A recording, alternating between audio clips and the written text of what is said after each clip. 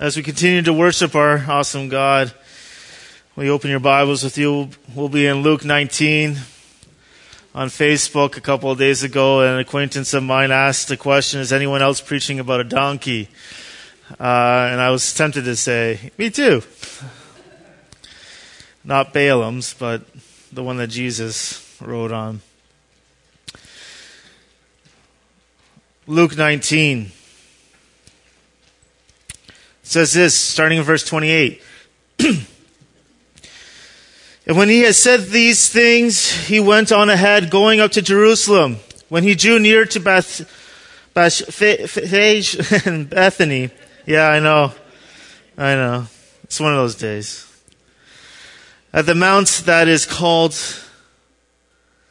Olivet, he sent two of his disciples, saying, go into the village in front of you, where on entering you will find a colt tied, on which no one has ever yet sat. Untie it and bring it here. If anyone asks you, why are you untying it? You shall say this, the Lord has need of it. So those who were sent out went away and found it just as he had told them. And as they were untying the colt, its owner said to them, why are you untying the colt? And they said, the Lord has need of it. And they brought it to Jesus, and throwing their cloaks on the colt, they set Jesus on it. And as he rode along, they spread their cloaks on the road. And as he was drawing near, already on the way down to the mounts, the whole multitude of his disciples began to rejoice and praise God with a loud voice for all the mighty works that they had seen, saying, blessed is the King who comes in the name of the Lord. Peace in heaven and glory in the highest. And some of the Pharisees in the crowd said to him, Teacher, rebuke your disciples. And he answered, I tell you, if these were silent, the very stones would cry out. Father God, as we come to continue to worship you through the singing or through the opening of your word, Lord, I just pray that you would open our hearts to what your word has to say. That you would reveal yourself to us, the attributes of who you are. May you awaken the wonder in us as we spend time in your word, reading and learning more about who you are. Dear Lord, I want to preach so that you are glorified. At this moment, I know I don't have the ability to do it on my own. But Lord, will you not make it turn out well? So Lord, by your Spirit, help me to preach this sermon with the necessary power and appropriate affection. Use this sermon, God, for your glory and your glory alone, for the joy of your people and salvation of the lost. And amen. I don't know if you've noticed this, but every time I go into a grocery store or Shoppers. I noticed this at Shoppers Drug Mart the other day, and I was walking in there in the cash, and almost all the magazines are talking about royalty. It doesn't make any sense to me at all. No, I know that our head of state is the Queen and all those things, but we're so far removed from royalty. And furthermore, most of the magazines are American. They fought a whole war on this. Yet they're still obsessed with royalty and the Queen and, well, specifically the babies that are coming and all of these things. And it just boggles my mind about this. And there's lots of royal families in the world, but specifically Americans seem to be obsessed with the British one. So the irony in that statement is even funnier. But here we are. And I think we really all are kind of somewhat obsessed of it ourselves. I know when Joelle was younger, which one was getting married? One of them was getting married, and we watched the big, huge wedding that we could never afford with all of this fancy gowns and whatnot. And Joelle was pretending to be one of the princesses and was getting married. She had her little blankie on. It was cute. I have a video just when she gets married. It's going to be there. God help my kids, because everything's recorded. I don't have to worry about that at all. So As we see these kings and these queens go on parade, the world stops to watch this regal procession as it grandly passes by. It doesn't matter if you're part of the country or not. Everyone's obsessed with watching the royalty walk through the aisle and the queen going like this, like nothing much going on except this. But everybody stops to watch. And I think it points to something a little bigger. And maybe that we were made to worship the King. In this passage, we will be looking at this triumphant entry. Today is otherwise known as Palm Sunday. It's a time that marks the beginning of what is called Holy Week. We see this on Friday. Jesus does amazing things during this whole week, including tearing up the temple, announcing who he is. This event is clearly Jesus identifying himself as who he is. And then the next week to follow is to follow through with that, all the way to his death on Good Friday and his resurrection on Easter. And I'm going to plug it again. Easter Sunday, there's invites in the back. What an amazing thing it is. But here's the thing, as Jesus was doing this triumphant entry, Jesus wasn't in Jerusalem for his coronation. He was in the city to die. That's what he was there to do. The celebration that we see in this passage is not one that lasts, but here we still see a glimpse of who Jesus is. We see Jesus as a king who has perfect knowledge. And we see Jesus as a king who will be glorified. See, context is important. When you look at any passage, when you're reading it, it is a really bad idea to take a text of any part in the Bible on its own without reading what's going on the either end of it. Okay, so the context is important, and this passage is just as important because Jesus has just finished talking about something very interesting. Jesus has just talked about the parable of the 10 minas. See, in verse 28, he says, and when he has said these things, which is the alarm that should go off in your head, maybe I should figure out what he has said before we continue on. See, immediately before Jesus enters Jerusalem, he announces judgment on those who will not welcome him as king over them. We see that in verse 27. It's a very powerful thing. But as for these enemies of mine who did not want me to reign over them, bring them here and slaughter them before me. That's not the Jesus with the blonde flowing hair on a green mellow hill singing Kumbaya. This is Jesus revealing who he is. He is full of grace. He's full of mercy. He is holy. Don't reject him.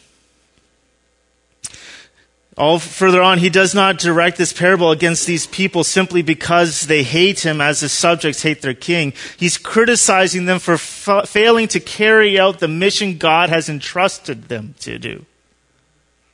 Which is, I could preach that. Because in the parable, we have servants who are given a responsibility, and the responsibility in one of them is not fulfilled. And that's who Jesus comes and judges. He is also referring to time between his death and return.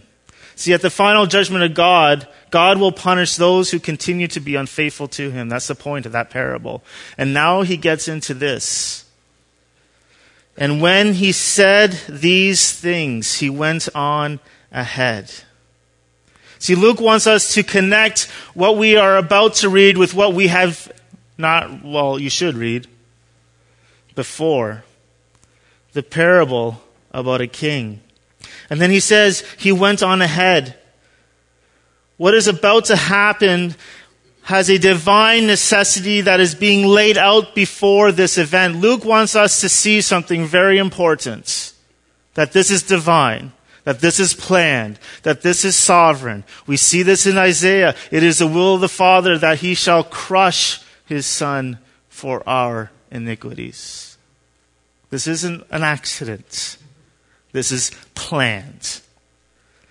And Jesus, as you will see, actually works through this in fulfilling other prophecies of who he is. So he went on ahead. For Luke, all history is salvation history. For God clearly controls and directs history's course. Amen. He had to. We're the ones that messed up. The Bible's very clear that no one seeks after God.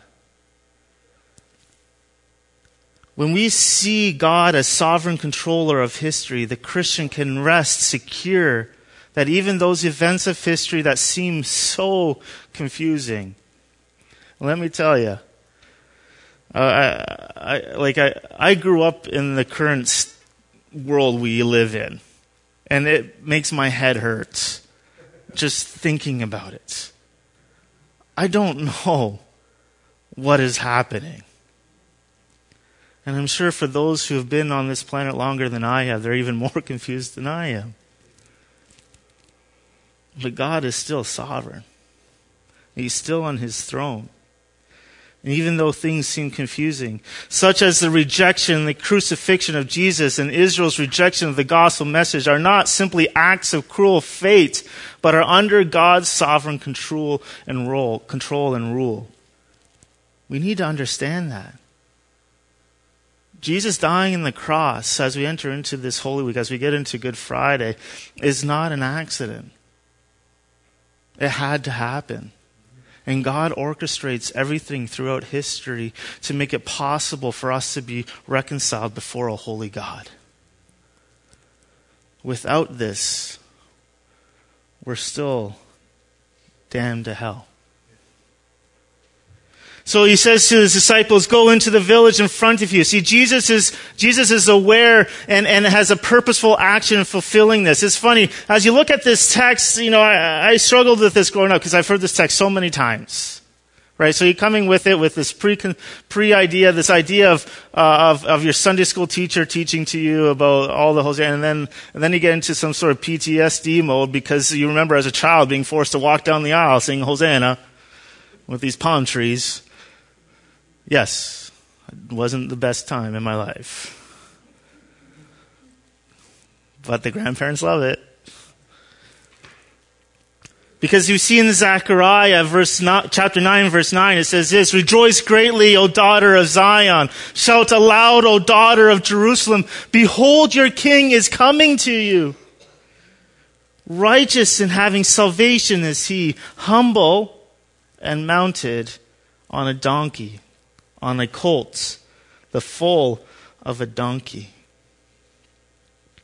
So the text continues on. They go into the village. We don't know who the disciples are. In all of the Gospels, they're never mentioned. But they go into this village and they untie this colt. And naturally, the owners come out and they go, what are you doing? Why are you taking this colt? And the idea here is, oftentimes we come into this text, again, I come into it thinking of all the ways that I was raised and taught doing this. But in the text, it reveals something. The answer to the question says the Lord is in need of it. Right? They had to have known who the Lord was. So Jesus probably prearranged this, but this does not neglect the point that still stands, that God in his knowledge is following through with fulfilling the commandments through the prophecies that were told beforehand. So they continue on. And it's a colt that has never been sat on, because why not? Is he not the King of Kings? Is it not befitting for his royal dignity that he should not have to share with previous users? But as he sends two of his disciples to the village, we see this interaction that is taking place.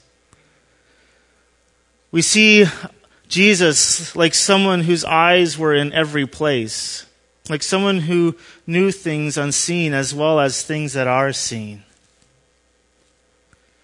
See, when I look at these verses, I see a king who has perfect knowledge. So here's the point. The thoughts of Christ being a king who knows all things should really awake us, should it not? It terrifies me a little bit. The God knows everything. That thought that you thought, that malicious one, that little gossip that you said, he knows it all. For those men, the way that you look at that other woman, he knows it all.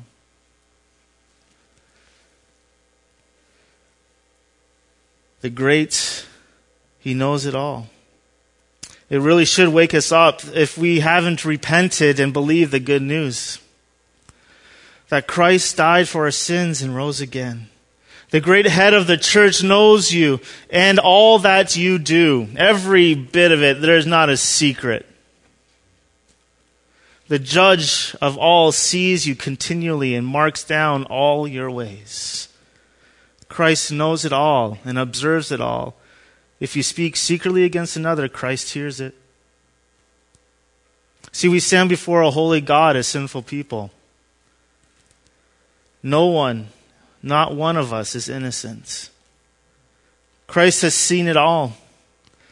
And that sin, and because of that sin, we are worthy of one thing and one thing only, and that is death. But Christ Jesus sits down from his throne to take upon himself our sin, to take my place on the cross, your place on the cross, so that everyone who repents of their sin and rests in his finished work, believes that what Christ did on the cross, will be saved. But there's another point in here of a Savior who is perfect in knowledge. There's something different that comes out for the Christian, for the person who has repented and believed in Christ. It brings amazing comfort. Continue to do good. The King's eye is always watching you. He knows where you are and what your daily trials are. There's not a word in your mouth or a thought in your heart, but Jesus that he doesn't know, but Jesus knows it all.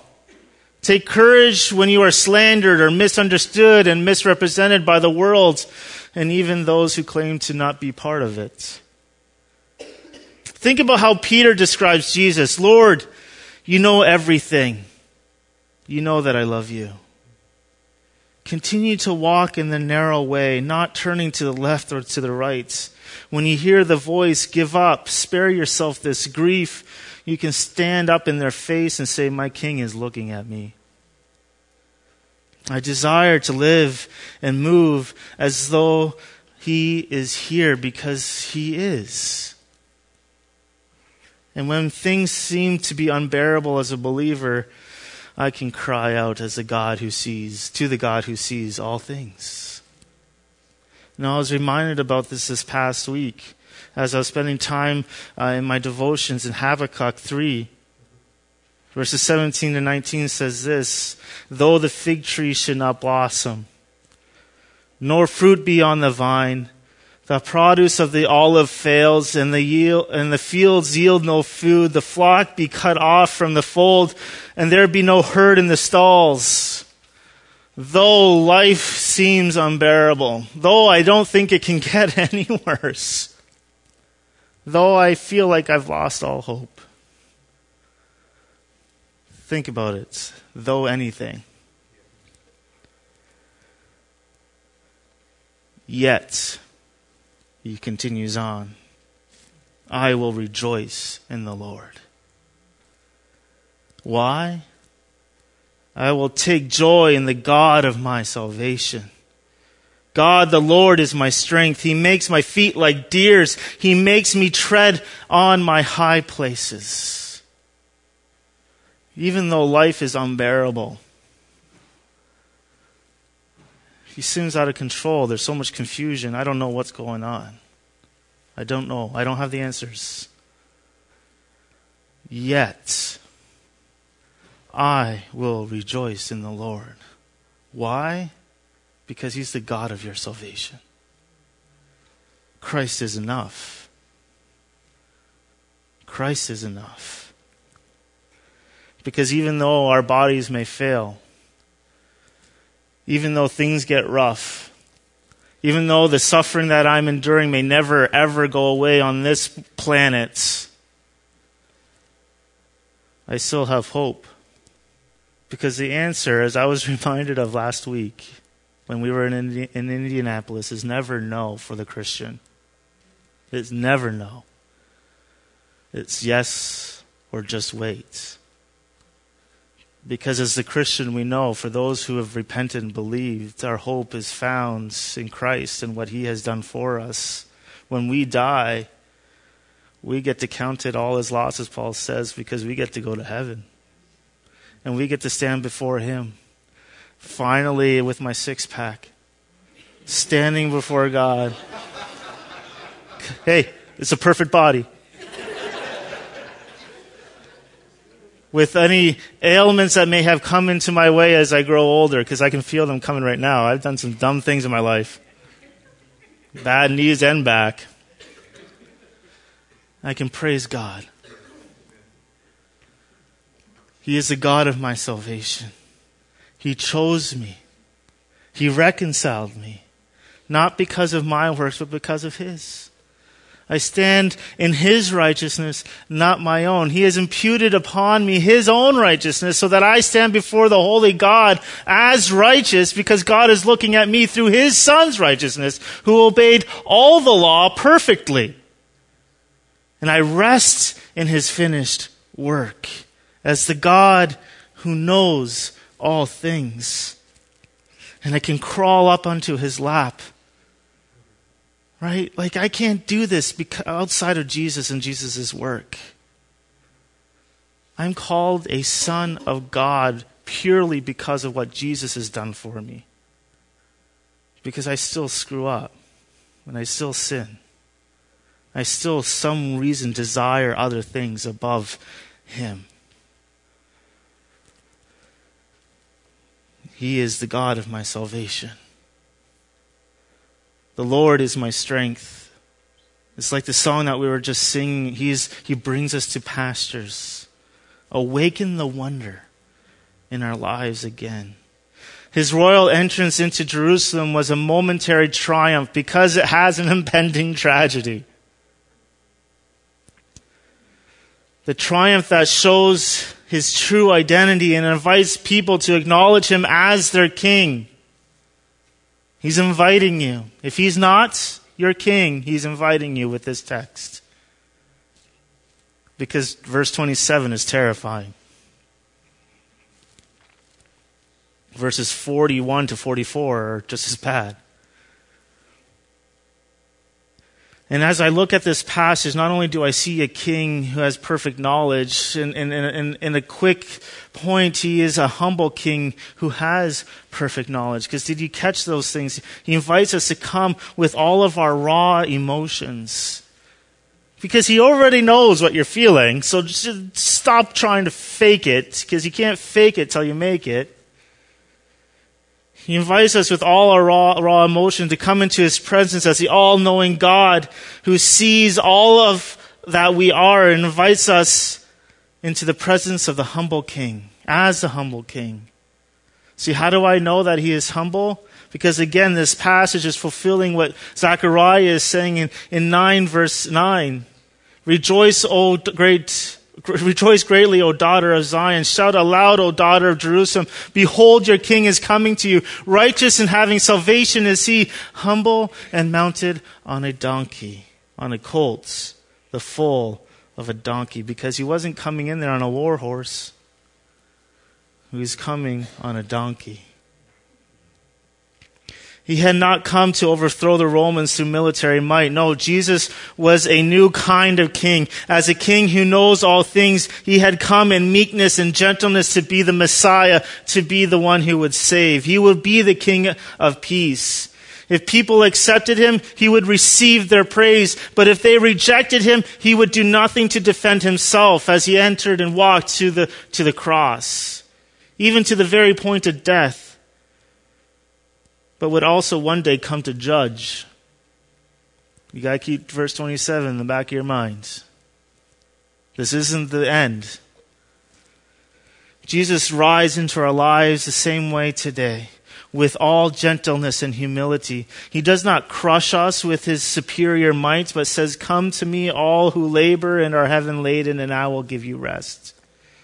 Take my yoke upon me and learn from me, for I am gentle and lowly in heart, and you will find rest for your souls." See, Jesus is all-knowing. If Jesus is the king also of gentleness, then it begs a question here. Then everyone who loves him should serve him with the same kind of humility, should they not? But also we continue on in verses 35 to 40 that the king, he will be glorified. We see this is interesting. The disciples come along and they're throwing their cloaks on the colt. His disciples are honoring him as king. And here's another point. This is extra. This is free. The text says disciples. I don't know about you, but I was reflecting upon this. I don't know how many times I was taught, you see how fickle the crowd is. They switch on a dime. No, it's two different crowds. It's the disciples that are praising God here. The ones that are yelling crucify him are the Pharisees. But that's for free. But here the disciples they're throwing their cloaks on the colts. As he continues on, they start spreading their cloaks on the road. Extravagant expression of supreme honor that is being shown here. God, Jesus, is being glorified. And they cry out. And as he was drawing near already in verse 37, already on the way down the Mount of Olives, the whole multitude of his disciples began to rejoice and praise God.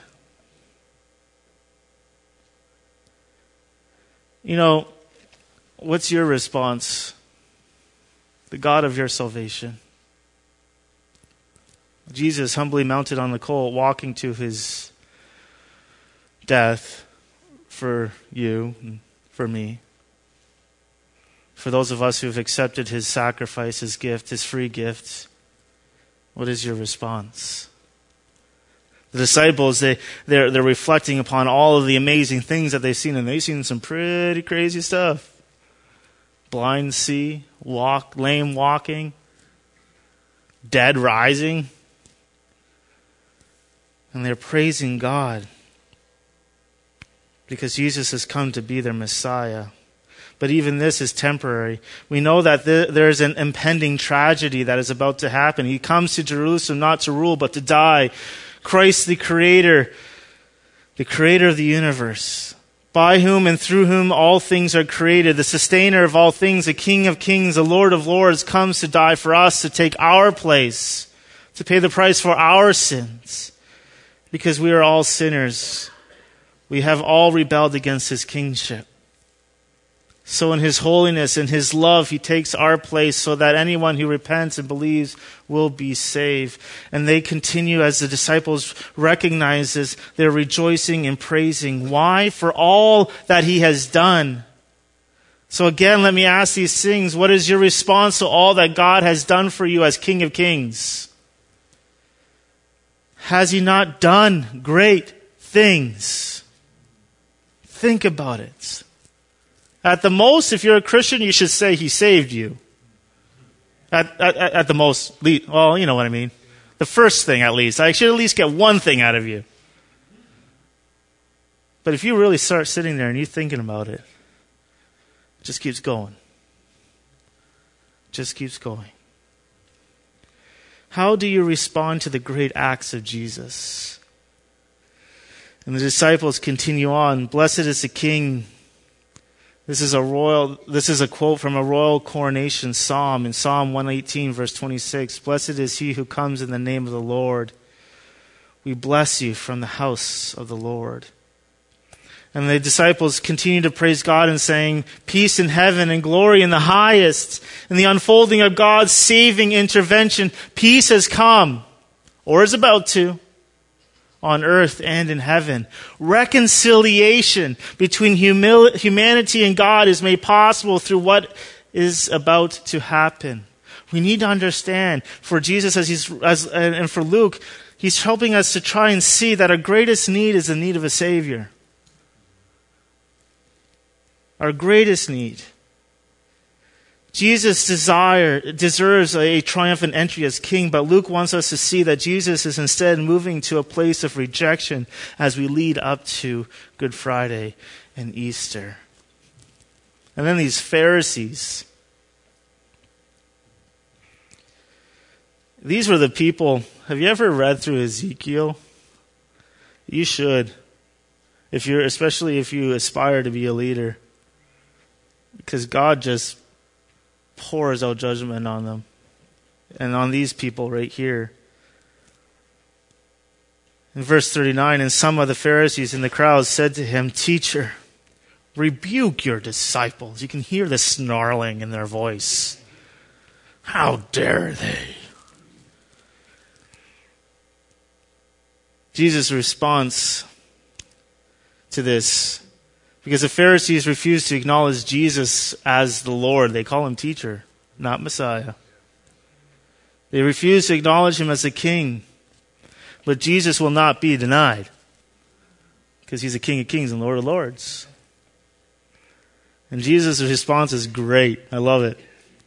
Verse 40, he answered, "I tell you, if these were silent, the very stones would cry out." Is anything going to stop God from glorifying himself? No. Nothing. Nothing is going to stop what is about to happen. Nothing is going to stop what is happening and how God is revealing himself to his disciples and to us today. Nothing is going to stop. I was talking with Peter Barnaby, and we were talking about his testimony not too long after last Sunday. And we were talking about, I'm just listening to his testimony again, and I just said this quick little comment. It's like, God chooses to save you. You can't do anything about it. Is that true? He's like, amen. Here Jesus is. Nothing is going to stop him. Even if his disciples were suddenly silenced, even his creation would cry out in glorifying who he is. Jesus' royal entrance into Jerusalem was a momentary triumph before an impending tragedy. A triumph that shows his true identity, that he is indeed the King of Kings. This passage is about Jesus revealing who he is. And as we talk about in our prayer meeting, as we work through this passage, as we look at the attributes of who God is and how he has revealed himself, the natural flowing of that is to be confronted with how lowly we are. Because when I look at God's holiness, I am quickly reminded of my sinfulness. But the gospel is this, that Christ died for our sins. The tragedy is that Jesus Christ, the Son of God, creator of the universe, the one whom all things are sustained, he dies. But the triumph is that he died for our sins. Those who are sinners, rebels, broken, hopeless, can know the living God. And the good news doesn't stay there, because Easter comes. And God's giant stamp of approval was that Jesus indeed rose again. And for those who are his, who have repented and believed, we just need to be amazed by this passage. Think about it. Reflect upon it. The joy of Christ's disciples at his entry into Jerusalem when he came to be crucified is nothing compared to the joy of his people when he comes again to reign. Nothing. The first joy was soon broken off and exchanged for sorrow and bitter tears. The second joy shall be a joy forevermore. That the first joy was often interrupted by bitter sneers of enemies who were plotting mischief. The second joy will never end. Not a word shall be said against the king when he comes a second time, because before him, as Philippians 2 verse 11 says, every tongue will confess that Jesus Christ is Lord, to the glory of God the Father. Every knee will bow. Not just those who confess Jesus as king. Every knee. The king will have his worship. And when the Pharisees told him to turn down the volume, Jesus says, I will tell you, if these were silent, that very stone would cry out. It's like I'm reminded of my parents. Turn on that music. That's what the Pharisees were telling Jesus. Turn it down. It's too crazy. It's too loud. And Jesus is like, By saying this, Jesus was claiming that he deserved the worship of whole creation. And we see that in Romans, it talks about that. That creation speaks of who God is. That no one is without excuse because creation just proclaims who God is. Even if human beings stopped singing his praises, even if we as a church suddenly said, hey, I don't want to sing any about this stuff. I'm not, we're just going to be a club. God will still be glorified. So even if human beings stop singing his praises, he will still have the glory that he deserves. Jesus is riding down to the Mount of Olives when he said this. And if necessary, every stone on the mountainside would join in his choir. The very stones of the ground would open their mouths to declare their Maker's praise. The Bible says that creation waits with eager longing. Did you see that? Do you know that? For the day of salvation, when it will be set free from its bondage to decay and obtain the freedom of the glory of the children of God. Romans 8, verses 19 and 21. Here Jesus gives us the sense that in the painful longing, in this in-between, in the land of in-between, that's where we are. If you're saved, you're in the land of in-between. Just not there yet. It's like driving. Here Jesus gives us a sense that in that painful longing, the creation is almost bursting to sing its song. The rocks are ready at any moment to break their stony silence and shout for joy that Jesus is indeed the King of Kings and Lord of Lords. His royal entrance in Jerusalem was a momentary triumph before an impending tragedy, a triumph that disclosed his true identity and invites us to acknowledge who he is. And if you have not acknowledged Jesus Christ as who he is, as Paul says, I plead with you, recognize who he is. Because that one day he is coming back. And we don't know when. So what? Let me answer this question with a question, because that's what we do. Will you give Jesus, King Jesus, the honor that he royally deserves? As amazing as it must have been to see his triumphant ride into Jerusalem, Jesus has even more glory now. After he was crucified for his sins, he was raised from dead and then exalted to the right hand of God, where he sits on his royal throne. The king may not be on parade today, but even now, he is receiving the homage he deserves from people all over the world. Men and women and children who have been saved by his amazing grace. We have so as much opportunity to praise him as anyone.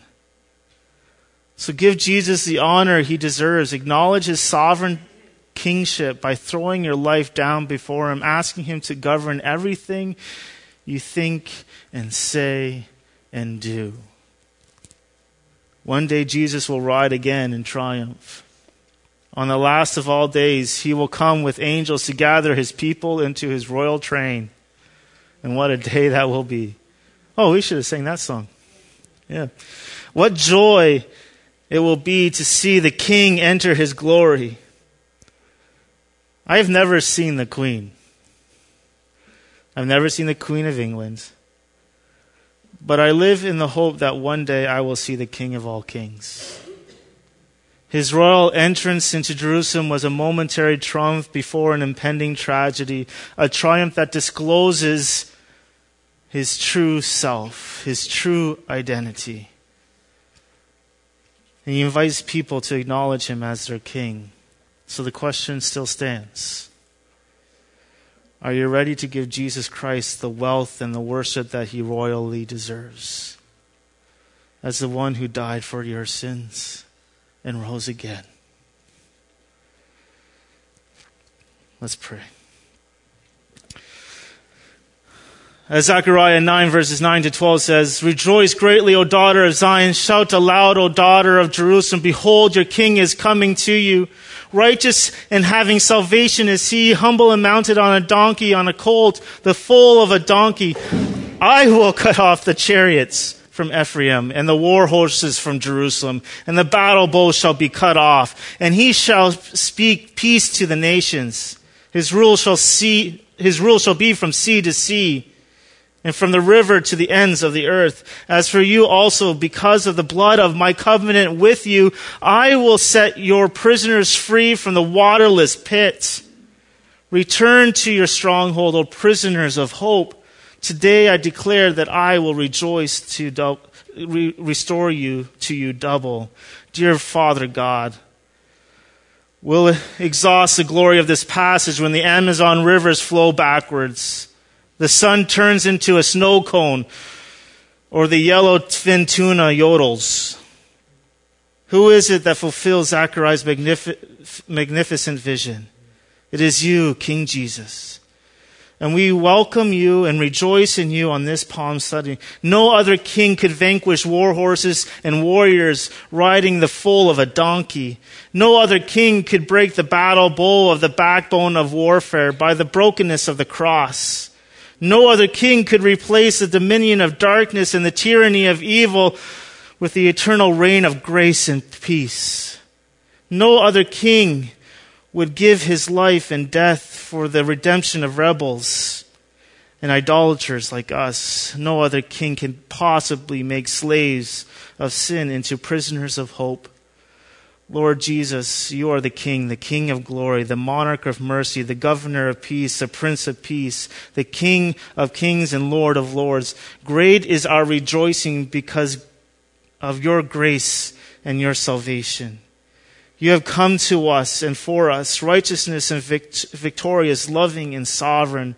By the riches of your grace, continue to free us from the waterless pits, broken cisterns, and worthless idols.